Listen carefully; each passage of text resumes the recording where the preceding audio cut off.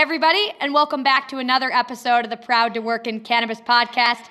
Very excited for the two guests, two friends that I have on the podcast today. Today we have Emily Paxia, the founder and managing partner at Poseidon, as well as Rosie Matteo, the founder and CEO of Matteo Communications. This is a fun one because three of us have had a text chain going for, 5 years or something. We've known each other for a very long time. We've been in this boat seemingly rowing together for a long time. And in our text thread last week, we were like, why do we not go out? Why do we not have like our own podcast? So we thought we'll start out with one episode. If it's a big hit, we may be back. But ladies, thanks for coming. So please leave a rating and review. Thank you for having us. Thanks for having us, Karson. So I think most people know us by now, but why don't we do intros? Emily, we'll start with you. Sure. Emily Paxia, co-founder, managing partner at Poseidon. Poseidon is an investment firm that has been investing in cannabis since January 2014, which I told Rosie, I think I told both of you last week, when we actually domiciled and set up our structure was August 2013. So we're coming up on our 10-year anniversary of Poseidon being in existence. So pretty excited. And I'm Rosie Matteo. As Karson said, I'm founder and CEO of Matteo Communications. I think at this point, we're the largest cannabis communications firm in this space. I started with Woman Show also about 8 years ago, October of 2014, right? So that's 8 years. We're coming on 9 years, actually, a little over 8 years. All right. So 8 years in this space. We do public relations, investor relations, social media, content, SEO across the supply chain, and paid media. I represent close to 65 companies, including Poseidon and Next. So great to be here with you guys today. And one of the cool things about this episode is that, Emily is invested in a lot of the leading public and private companies, and Rosie represents a lot of the leading public and private companies. And so we're really the three, and of course, Vanks hires for a lot of these companies. So we have so many mutual companies and contacts, and I feel like we have a really deep understanding in terms of what's going on in the space just based on the people that we work with all day, every day. So today, before we started recording this podcast, Rosie, Emily, and I made a list of all the things that we wanted to talk about. We're definitely not going to be able to fit them all into one, but we wanted to talk a little bit about the overall economy updates and how that translates to cannabis and some of our predictions, the job market inside and outside of cannabis, just the general predictions around venture-backed companies and the mass extinction coming for those, and just overall strategy, communication on how to right-size a business, how to manage this period of time. And then we've got some fun topics around just the importance of mentors, friendships, and all the things needed to get through these next 24 months. So I guess we could call it Karson, Emily, and Rosie's survival guide to 2023 and 2024. So, I think I wanted to start out, and this was actually a topic that I'm super excited we're doing on this podcast because, Emily, I was about to pick up the phone and call you about it, but just the overall economy. I think that in December, the general consensus was, all right, we're likely heading into a recession in 2023. Now, last week, with the latest updates, it seems as though we may have a softer landing, right? The Fed said that we only have 25 basis points to go. So that seemed like a really positive update. And then the jobs report came out, and there was 517,000 new jobs, 2 times more than December. And so it felt, it feels a little bit like it's just, a little bit confusing, these signals. So, Emily, as the investor and the person that knows a lot more about this than I do, what is your take just on the general overall economy? Because it seems to maybe be not as bad as we thought it was in December. Well, I mean, it really depends on how you characterize bad. I think what I don't care about broad terms. What I look at is what's happening with the consumer.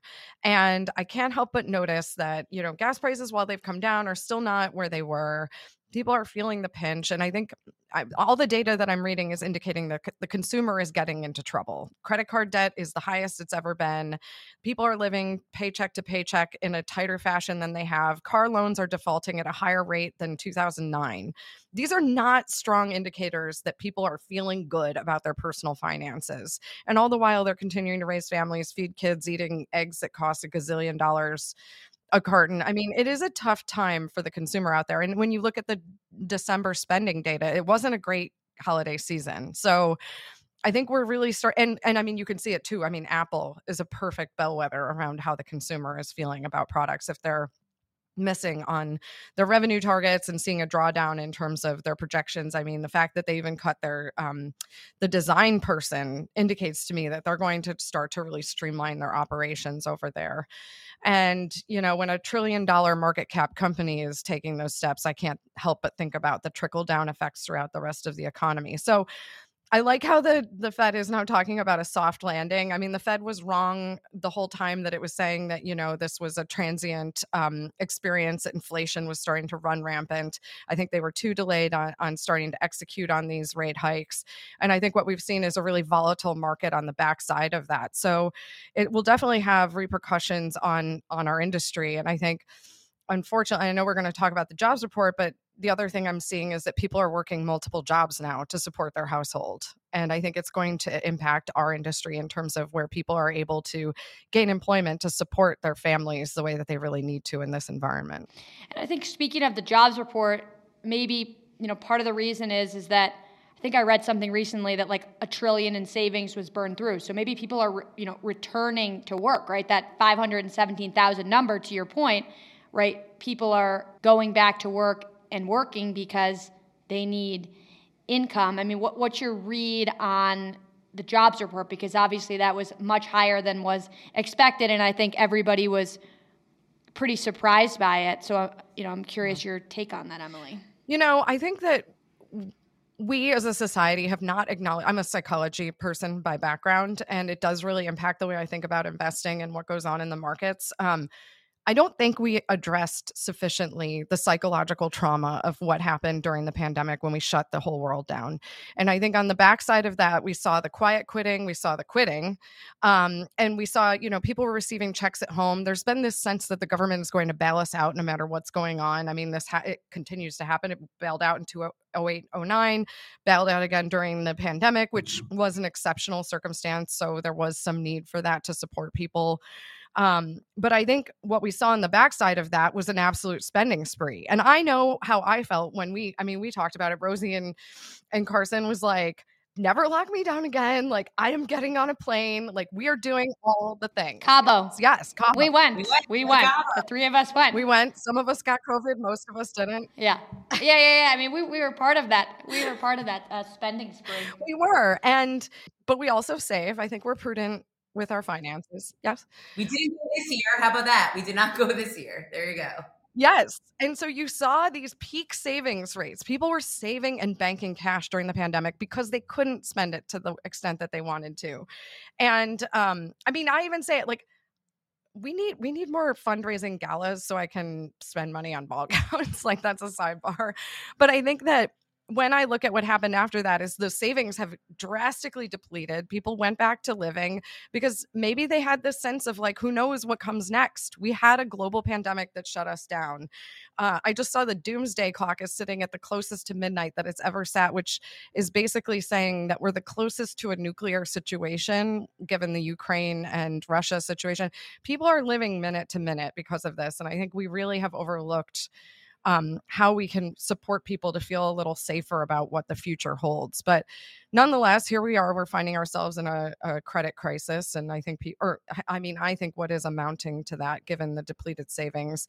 And people are finding that they regret the quitting and they're having to get back to work. And so I do think, and I know, like, you guys, we all traveled the last few years. We've seen the shortage of people working at the airlines and the airports. We've seen it even in Vegas. I feel like everywhere I went at MJ Biz, every restaurant was commenting that they don't have enough staff. And for Vegas, a hospitality-born zone, this is a real challenge. But now it's starting to come back, so people are getting back to work. So I do think that's an important thing. But whether or not what they're being paid as they go back to work will support where inflation has brought us and the cost of capital now is a different story. Yeah, so I think, like, regardless of how you slice it, regardless of, you know, what the Fed said last week in the jobs report, like, we're in a highly volatile moment. And so, in just the overall economy. So, you know, based on that, we have that on the one hand. Then we had cannabis in, where, of course, cannabis investing was down 96% year over year last year. It was absolutely borderline impossible to raise cash in cannabis, and cannabis businesses are met with, needing to pay their workers more. Cannabis businesses are dealing with needing to raise their prices, and so, of course, it was just, a borderline bloodbath for the cannabis industry last year. And now we're going into 2023, where it's just very uncertain. So how do you think these broader trends in the economy translate down to cannabis? And I'm curious, from where both of you sit, sort of what you're predicting for cannabis for 2023, just based on the sheer uncertainty in the overall market, let alone the uncertainty in cannabis. I mean, I think it's going to be a different year, for the past couple of years, it's been, growth at all costs, which has been a lot of different industries. And someone very smart just said this year flat will be the new growth. If we can stay flat, like, that'll be a win, right? You're saying people are getting hired in other industries, right? So people coming to cannabis are going to expect those higher wages, like there are in other industries. If there's like a hiring spree, but the cost of goods is still high, the cannabis companies, COGS is huge for them. So I think it's going to be an issue. So if I'm being optimistic, I'd be so happy if we were flat, but the first month of the year doesn't seem to be that way. I think it's going to be very, very rough road for the next year. I think I told both of you my New Year's resolution, because 2022 felt bad. I felt like it was body blow after body blow in this industry. And we've already been in a bear market, so I think we're fatigued to begin with. And then when the macro conditions started to layer on and everybody went risk off, and capital really on the equity side of cannabis just completely shut off. And then we saw everybody's levering up, and underwriting to debt is a lot harder than people would think. And like, we're seeing the challenges with IIPR now in terms of like King's Garden and some of these things. I think it's not easy. It's never been easy. And, but yet I think it comes down again to kind of your outlook on it. And the way I've been thinking about 2023 is first half of 2023 will substantially still be difficult. And I think that I was just like, you got to focus on stamina and a path of grace. Like, I used to run the 800 meter in high school, and it's broken up into 4 200-meter segments. And the third of those segments is always the hardest, because you're no longer fresh legs out of the gate. You've settled into your rhythm, and you still have a lot to go in that race, relatively speaking. I feel like we're in the third 200 before something really significant happens here. And I will say one thing I have noticed is that leadership in our industry, I think, was catalyzed by the failure in the legislative branch in 2022. It was a real missed opportunity. And what I'm hearing from leadership that I talk to across the biggest companies and all the way down to smaller companies is that we need to be aligned as an industry and work together, just like big tobacco does, like any other industry. I mean, not to align us with big tobacco, but I'm just thinking about other groups that have come together and worked to get change at the federal level, or at least acknowledgement at the federal level. So hopefully we'll see some change. But I would say everybody, I know we've all talked about it.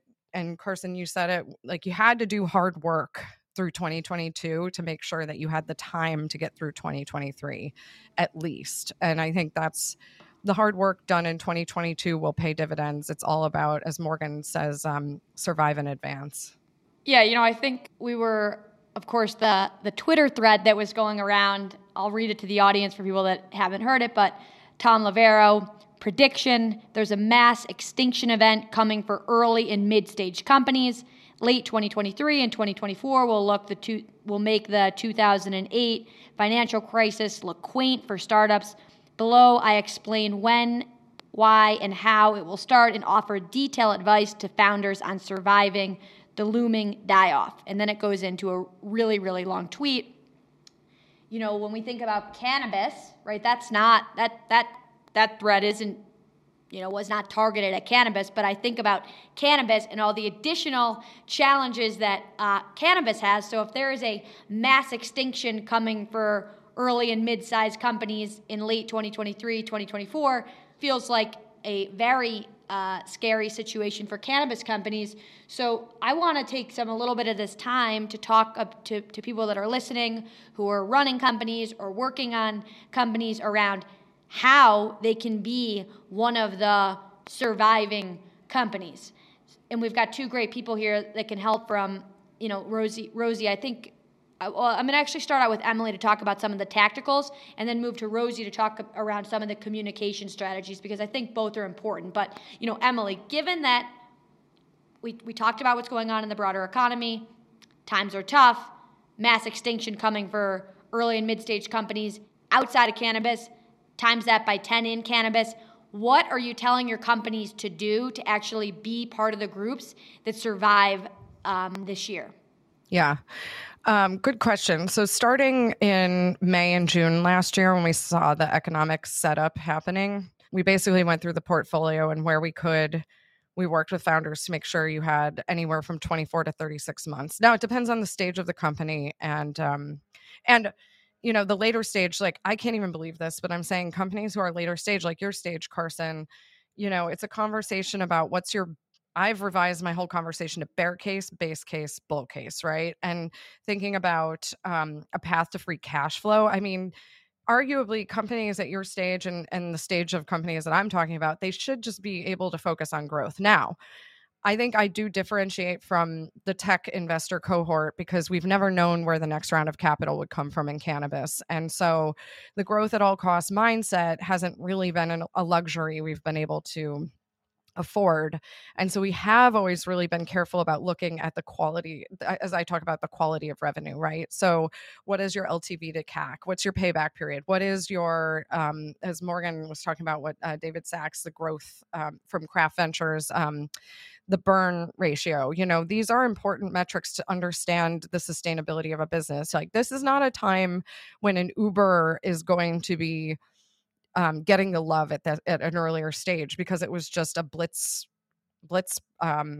strategy. And so I think that it's just a different time, and we've always thought about that. And the MSOs and the operators that I know have always said, like, you have to grow, but you can't run out of cash. You always have to know that you can have a balance sheet at the ready, and how are you going to do it? And so those have been really the mantras we've lived by. And I was cracking up because I saw that Instagram pushed you a hat that said EBITDA on it. And it's like, I don't know, Rosie, like Karson, we've lived in an EBITDA world. I feel like we were EBITDA and now we're free cash flow. And I feel like everybody else is now finally, Cannabis is now talking about EBITDA. Like it's this new metric that they just invented. But it's like, no, we have lived in EBITDA world forever. And now we're like free cash flow. So we did do a lot of work with the companies. And to your point about, right sizing organizations and streamlining headcount, that has been a part of it. And it's been difficult. But I always say to the founders, if we don't survive, we can't employ people again, right? So sometimes you have to kind of do a right sizing so you can continue to move forward, and then you can be a person that hires people again, a company that hires people again. And headcount is generally cannabis companies' number one expense. And so in the efforts of right sizing, headcount reductions, RIFs, seems like that's like the number one thing that people need to do. Rosie, from where you sit, how important is communication in all this, and what kind of strategies can you give to people if we're a business that needs to go through a right size, from internal communication to external communication? Help us with the playbook here. Yeah, well, I think internal communication is important because, and we see this in cannabis companies specifically, a lot of young employees are part of it, and they are the voice, right? They get out there, they have friends, they're talking about it, right? So, and that's the way that your image can totally be sullied if you don't handle a right sizing right. So the right type of communication to your employees is super important. Obviously, some companies are not afforded the luxury of going to their employees first because, maybe they're publicly traded and some of the stuff can't be afforded, to be leaked because of like disclosure reasons. But, communicating with your employees who are your voice is very important. And then also, I get these calls all the time. Oh my God, we're going to be doing, a RIF, or going to be doing layoffs. What do we do? Well, fortunately and unfortunately, this is an everyday occurrence in cannabis. So these founders who come to me, or CEOs who say, how are we going to manage this message? We're on this boat together, right? And just stating your case, why you had to, people understand now, and just being pretty forthcoming is really the name of the game. People understand what's happening. It's not only happening in cannabis.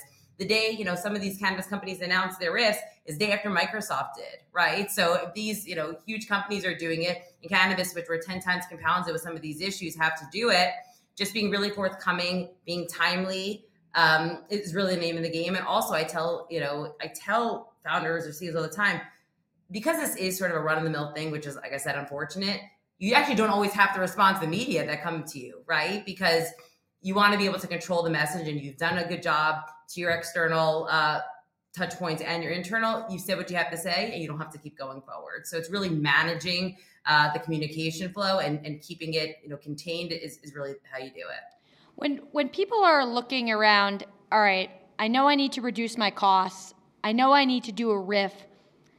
Emily, how do you guide people in, where to start looking to do it? I was listening to a good podcast the other day, and they were talking about how at Facebook there was a quote that came out that said, we don't want managers managing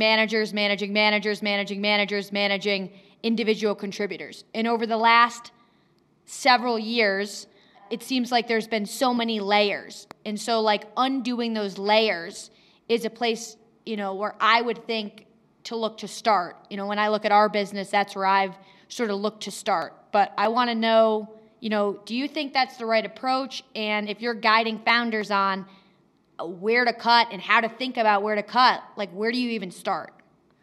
So I don't think most of our organizations have gotten as bloated as what I was seeing what's going on at Meta. That was 12 years of a bull cycle running hot. So a strong tailwind. So I think that all of a sudden this is why we have market cycles. These things happen, and then all of a sudden you look around and you're like, oh my God, what does anybody even do at this company? So, that's when they bring in the bobs or like the consultants to come in and evaluate the businesses, but we're just not there yet. And I think one of the things that when I'm on a board and we start talking about it, is we talk about the key leadership, like who are the folks really driving the organization, and then doing interviews with them to try to understand who's working with them and who are the necessary people, who are the people that have been kind of faltering, and you can like kind of work with them through a more comfortable economic time versus like who's really going to contribute to this organization on their own. And so we do look at all of those things, but I do look to leadership to help guide that, because I'm one of those people that if as us investors, we always say this trite thing where we're like, we invest in people, but if you invest in people, then you have to really actually look to the people to help to give you the feedback about their businesses. Many investors are, I think of us, I've told you this too. It's like, we're critics, we get to sit on the sideline and give the feedback to the operating companies like you two and, walk away at the end of the day. But I just believe in relying on the operational expertise of the management team and getting the good feedback. Now, this doesn't mean that operational, acumen isn't faltering at times with the team or misguided, but I think you just have to have a really good compass for what you're hearing in the feedback. So we do look at the leadership team, and I will spend time going through headcount with founders, just trying to look at things like, oh, what's this group in marketing all about, or what's going on in the sales organization. And one of the things we've also been talking about is maybe we need to rethink how we structure incentives around like sales teams. And because if the way we're selling into these companies is changing, because I know there's like a lot of turnover within the customers, which tend to be the operating vertically integrated operators. So if those groups are changing, do we have to rethink about our sales strategy in terms of who we're interfacing with inside the organization to sell in? So there's a lot that's going on. I don't believe in a blunt instrument approach to headcount or to compensation strategies. And I think that that's really important to have a refined perspective on it.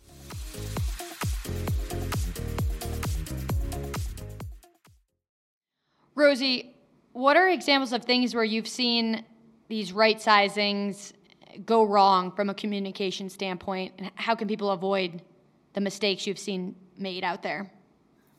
I think that, the truth always happens, right? So it's the best of your ability to be as honest about your situation and how you came to this decision. So you come across as compassionate in a very difficult situation is really the way to do it.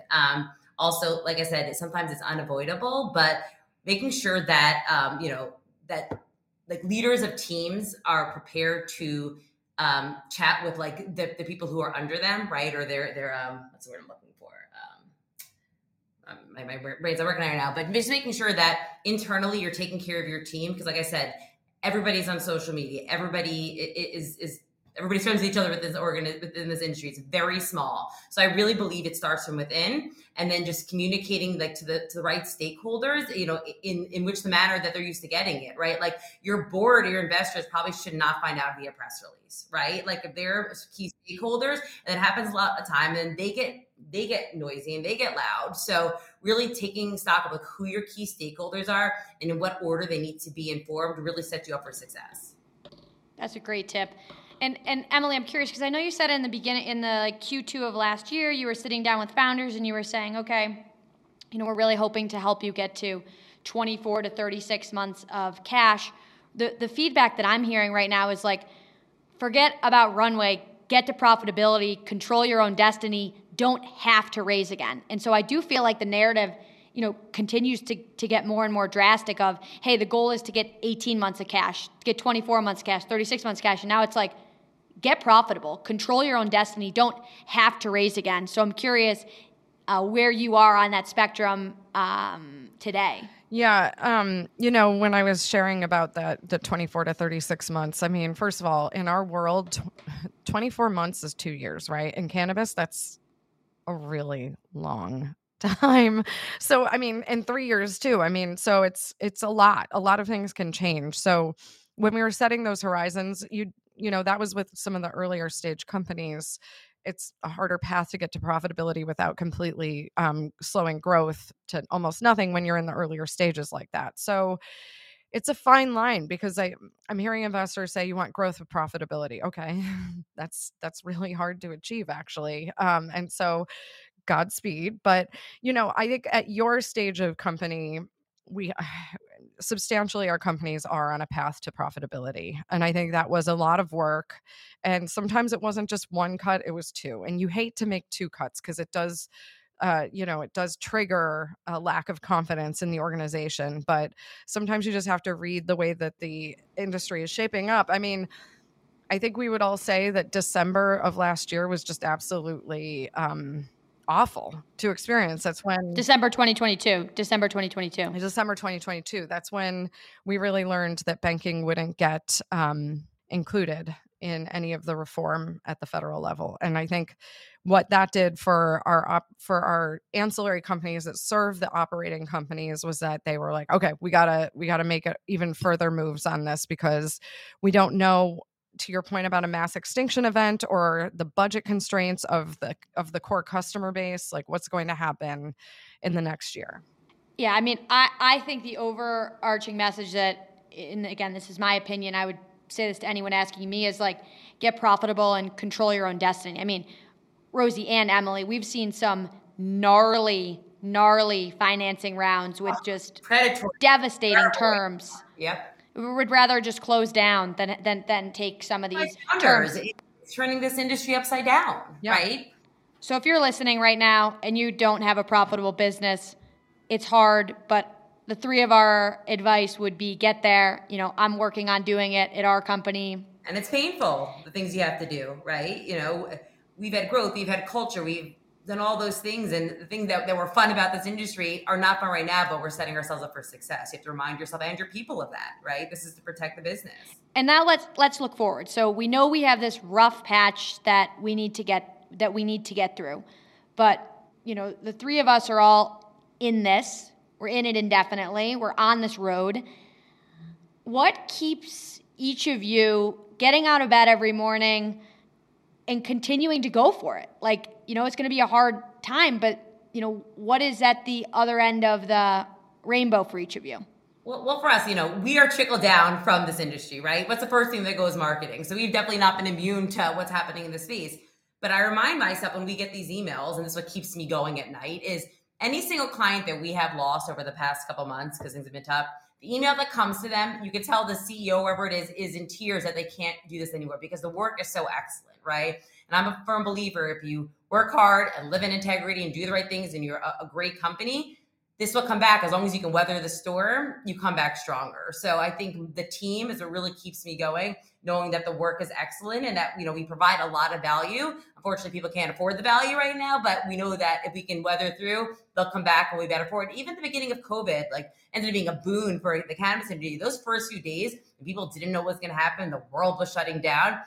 The first few weeks or month, I think we lost 10 clients. We thought our company was going out of business. We were freaking out. We thought we had to raise money to keep the lights on. It turns out being our best year, right? Because we continued to do the hard work. We made good decisions. We invested in the team.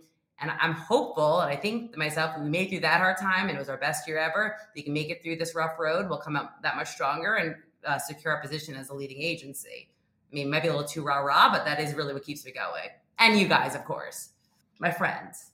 Yes. True friends and people who also I admire in terms of the way they run their business. And that's what keeps me going. I think that my, the thing that has kept me going through this is to look at people I admire in non-cannabis businesses and look at what they've gone through. Some of the people who are my mentors, they'll extremely successful people. They'll tell me stories of being up at night in their kitchen with their wife or their partner, just absolutely stressed about what could possibly come next and having to face that head on. And I think that knowing that people, I like even Stu Butterfield from Slack, he talked about one time his mom had to float him to make payroll. These things happen. It is hard. And I don't know. We definitely deserve a W, and it'd be nice if we got a win on the board here as an industry. But in the meantime, I don't know. I think we just keep going, and I try to just look at how people I admire have gone through things and listen to my friends and colleagues in the industry, which I do feel fortunate. I feel like we do have a great group of people that we get to work with who do inspire me every day to keep going. And that's how I keep going. I also just love building businesses. And so, as much as I love, seeing people being employed by businesses, I love seeing doors open. I love seeing new products being launched. There's lots of evidence that there's a lot of good things happening here. And so I try to really focus in on the businesses, not so much some of the noise on the outside. Yeah, and I think for me, as a first-time founder, again, to your point around, you listen to people that have gone through these cycles before, right? And they have so many learnings. It's a whole new experience, a whole new learning. Even this conversation that we just had about the economy, a couple years ago when the economy was rip-roaring, I'm not listening in to the Fed's calls about interest rates rising, right? If Karson from 5 years ago is listening to this, I'd be like, what are you talking about? And so I do feel like for the founders and the teams that take this moment as a learning opportunity to understand what's going on, you'll be able to better understand next time around, right? And so I do think there's a really great learning opportunity for all of us, as whether we're founders, employees, investors, to learn in this moment to inevitably be stronger the next time around, because everyone that I speak to that's 20, 30 years ahead of me in their career says this happens, so get used to it and learn from it. I always think about that cheesy meme where it's the mountain, and then it's all the things that are under the mountain that made it get to its greatness or its peak, right? So you have to realize nobody gets to the top without the struggles, and you have to remind yourself that one of my favorite quotes about entrepreneurship is entrepreneurship is living like most people won't. So one day you can live like most people can't, right? So it's very, very hard. But if you make those sacrifices, you live and work in integrity. I'm very positive, I guess, right here. Things tend to work out for themselves. So if you struggle through it, you will make it on top. I tell myself this. Hopefully it'll come true. But that's one of the mantras I tell myself every morning when I wake up, and it's pretty hard right now. Yeah, let's talk about that a little bit, right?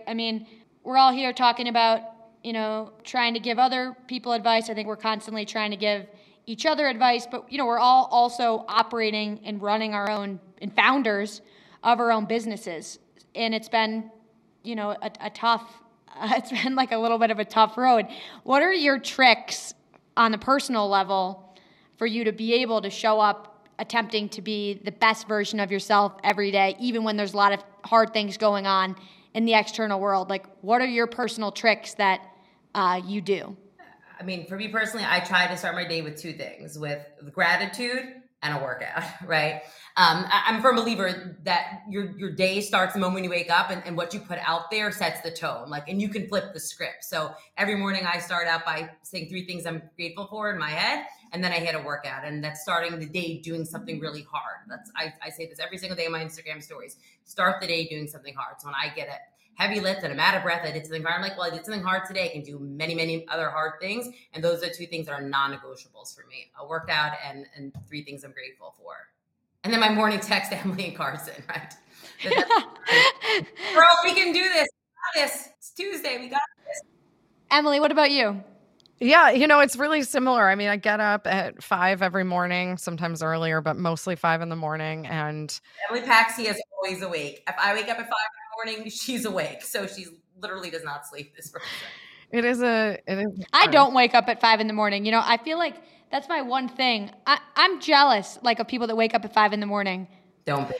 There's so much day to have when you do that. I don't know. I get up and same thing, Rosie, I absolutely destroy myself in my workout in the morning, because it's just I just view it as it's all conditioning, because if you can surpass something that's incredibly hard, you can surpass the next thing that's incredibly hard. And I just think it's the mind body connection. It's getting the frenetic energy out, and then it allows me to really focus in on what I have to get done in the day. So, and it's a little bit, if everything else goes wrong, at least you kind of accomplished something in the day.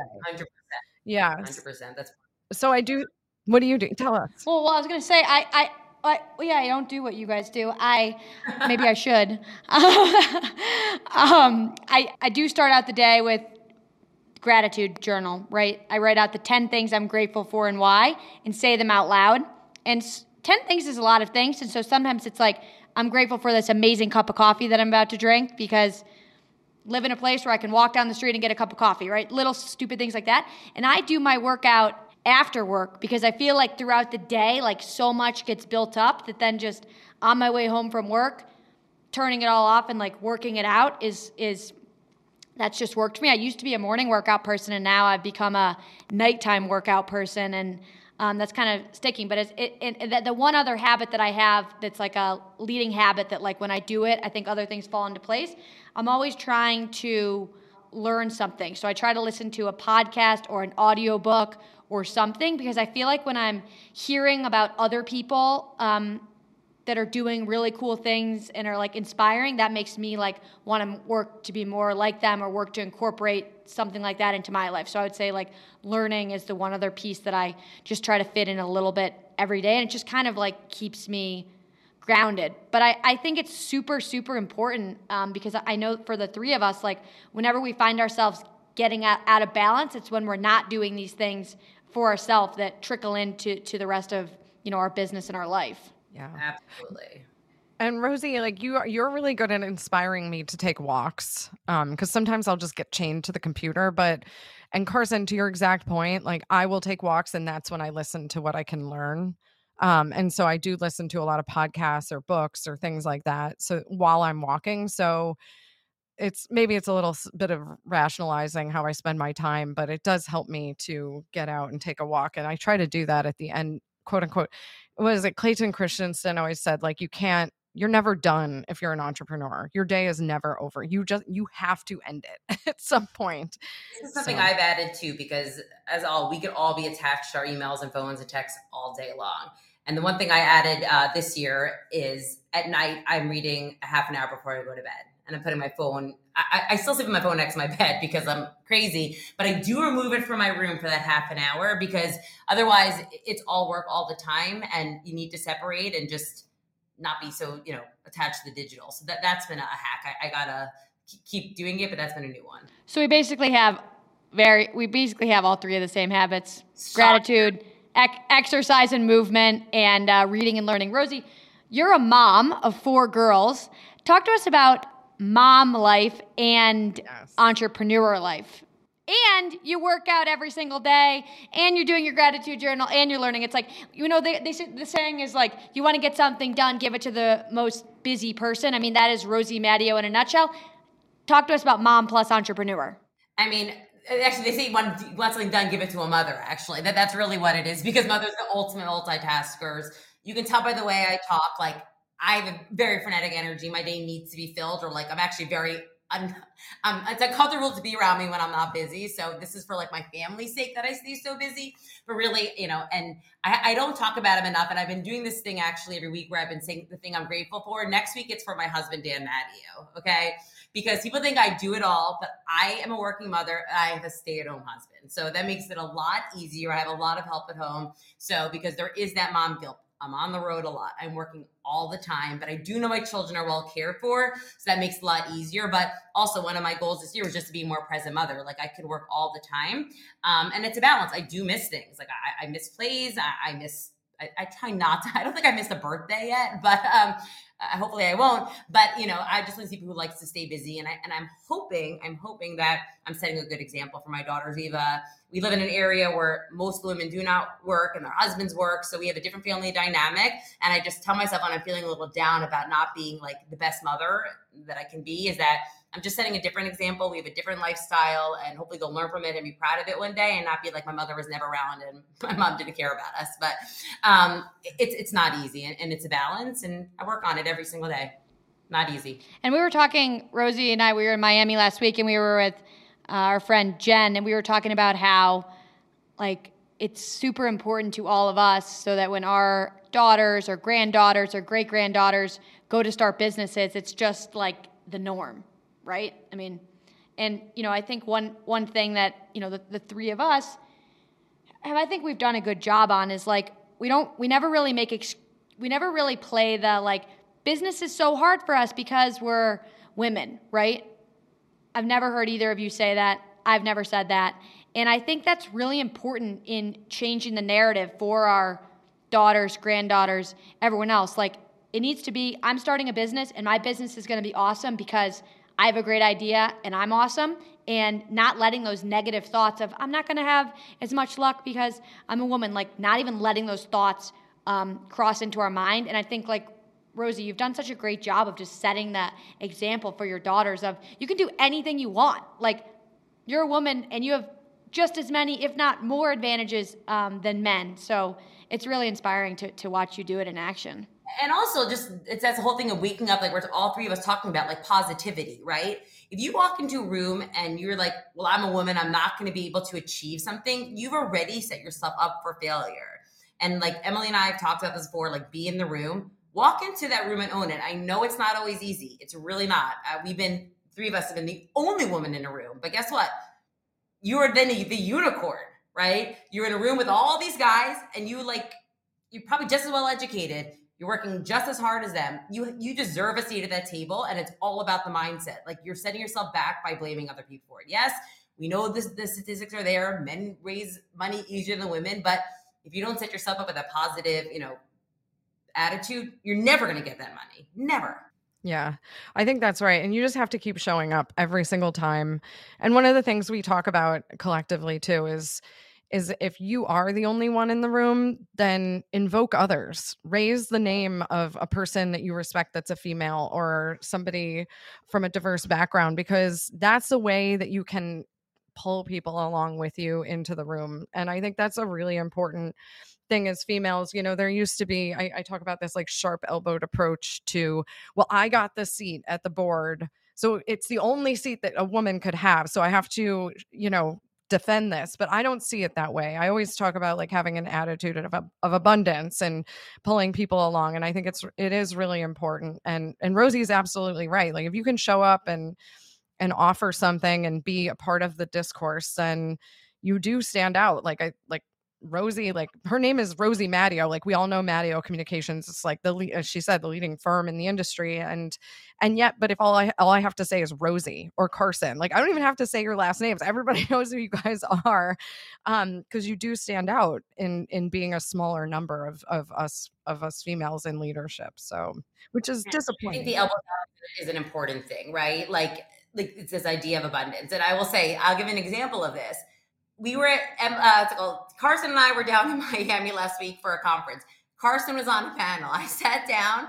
Karson must have mentioned Matteo and my name 100 times, not 100 times, 3 times during her panel, right? Like, we have to support each other as women, and the only person that looks bad by, talking poorly is that person who's talking poorly, right? So when you act in a place of abundance, you bring people along to ride, it's just so much more rewarding, right? And we can help each other, right? The more opportunities I have, the more opportunities I can give to Karson, and vice versa.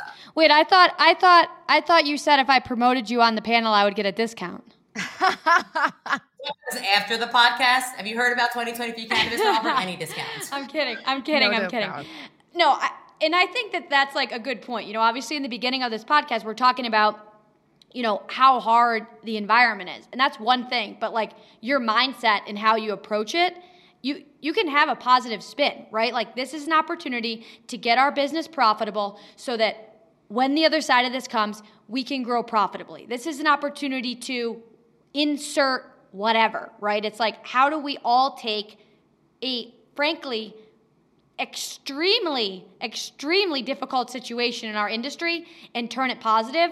And like, I love our friendship because I feel like we're constantly bringing each other up, and I see us doing that with everybody. Like, our group chat could be so negative, and yeah, we have the occasional bitching about this or that, but it's very minor in comparison to what it could be, and most of the time it's just reframing a problem into a solution. And so, in closing on all this, like, I'm super grateful for both of your friendship. I don't think I could have made it this far without the two of you, and I really hope that everybody listens. Make sure that you find good friends and good supporters that can bring you up, because it's really hard to make it without a group text like the three of us have. So any closing thoughts from the two of you? Yeah, just one. I mean, because one other thing that I think women's groups can do better for each other, and I think it's something the three of us do, is like, we genuinely will have we'll have conversations about difficult things, give each other feedback on things. Like, it's not all rah all the time. It's like, this is hard.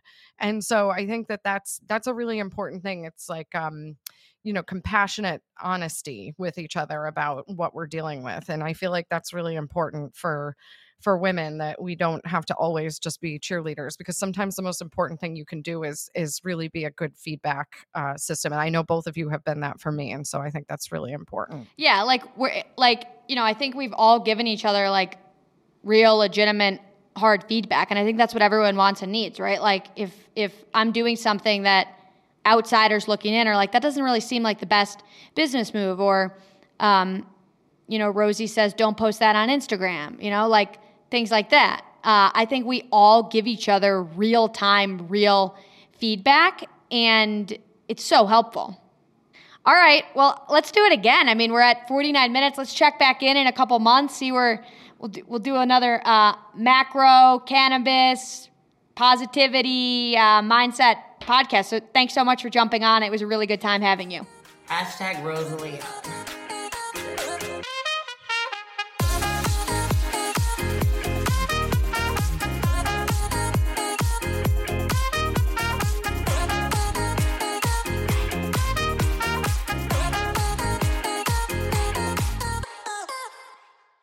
Thanks for listening to today's show.